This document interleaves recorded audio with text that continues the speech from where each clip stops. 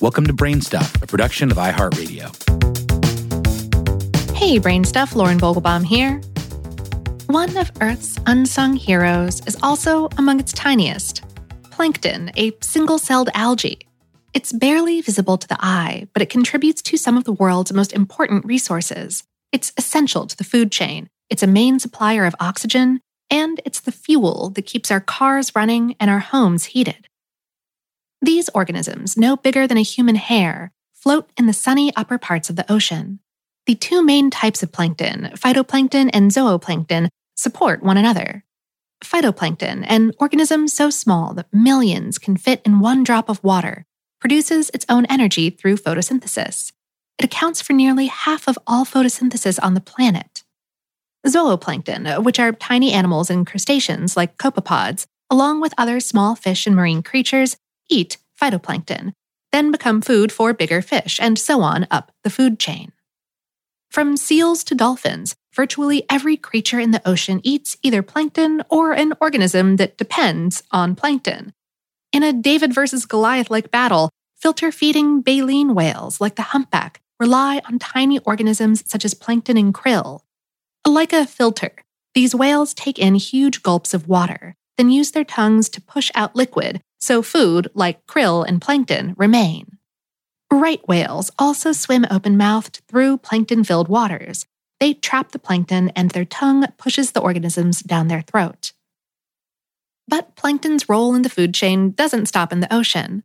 Polar bears and seabirds rely on plankton-fueled meals like seals and fish. Even humans count on fish, and therefore plankton, to survive.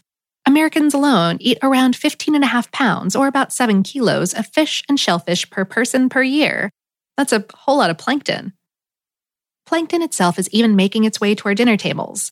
It's not common in restaurants yet, but Angèle Lyon and Nuno Mendes, both chefs of Michelin-starred restaurants in Britain, added plankton to a special event menu in 2013. This included delicacies like a plankton cocktail and a plankton risotto. Lyon told the UK newspaper Metro, "It's velvety and dry before mixing it with liquid, silky once mixed, oily and elegant, pungent on the nose yet subtle, and leaves a long finish in the mouth." While it's still rare in restaurants, plankton is slowly catching on. According to fine dining lovers, plankton producers like Spanish agriculture company Phytoplankton Marino are growing the microalgae for human consumption, and one chef even tried his hand at phytoplankton bread. Plankton's earthly contributions go beyond the food chain. Marine plants like phytoplankton, kelp, and algal plankton produce 70% of Earth's oxygen. In fact, Prochlorococcus, a type of phytoplankton, produces the oxygen for 1 out of every 5 breaths a human takes. And phytoplankton's superpowers don't stop there. Not only do they help produce oxygen through photosynthesis, phytoplankton also take carbon from the atmosphere during the process of living and store it deep in the ocean when they die, which ultimately helps curb climate change. This is similar to the process trees use to store carbon in leaves. Since photosynthesis consumes carbon dioxide, the carbon is basically stored in each plankton. One group of scientists found that phytoplankton incorporate up to 45 to 50 billion tons of inorganic carbon into their cells. And that petroleum we use to fuel our cars? It's made through a process that dates back to ancient seas, and it also involves that tiny superhero of an organism, plankton. When plankton die, they sink to the bottom of the oceans. Here, debris settles on top of them, and chemical reactions transform the materials into waxy kerogen and bitumen, a black tar that's one of the main ingredients of petroleum. The kerogen also undergoes further changes as it heats, and it becomes what's known as crude oil, or, if temperatures are even hotter, natural gas. Plankton may be essential, but this small organism is also a little bit tricksy. Scientists have long struggled to accurately predict phytoplankton numbers and growth rates, but that changed in 2005 thanks to NASA's satellite observations. NASA reported that scientists can figure out phytoplankton numbers based on how green water is.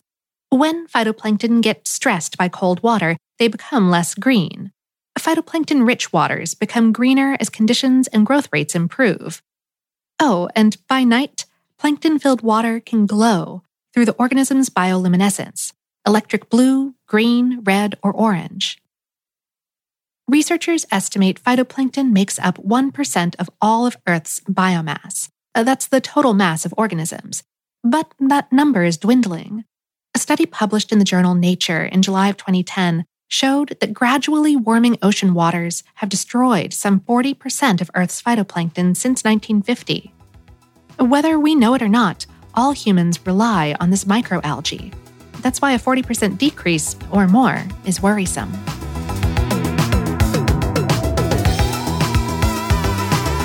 Today's episode was written by Stephanie Vermillion and produced by Tyler Klang. For more on this and lots of other super green topics, visit howstuffworks.com. Brainstuff is a production of iHeartRadio.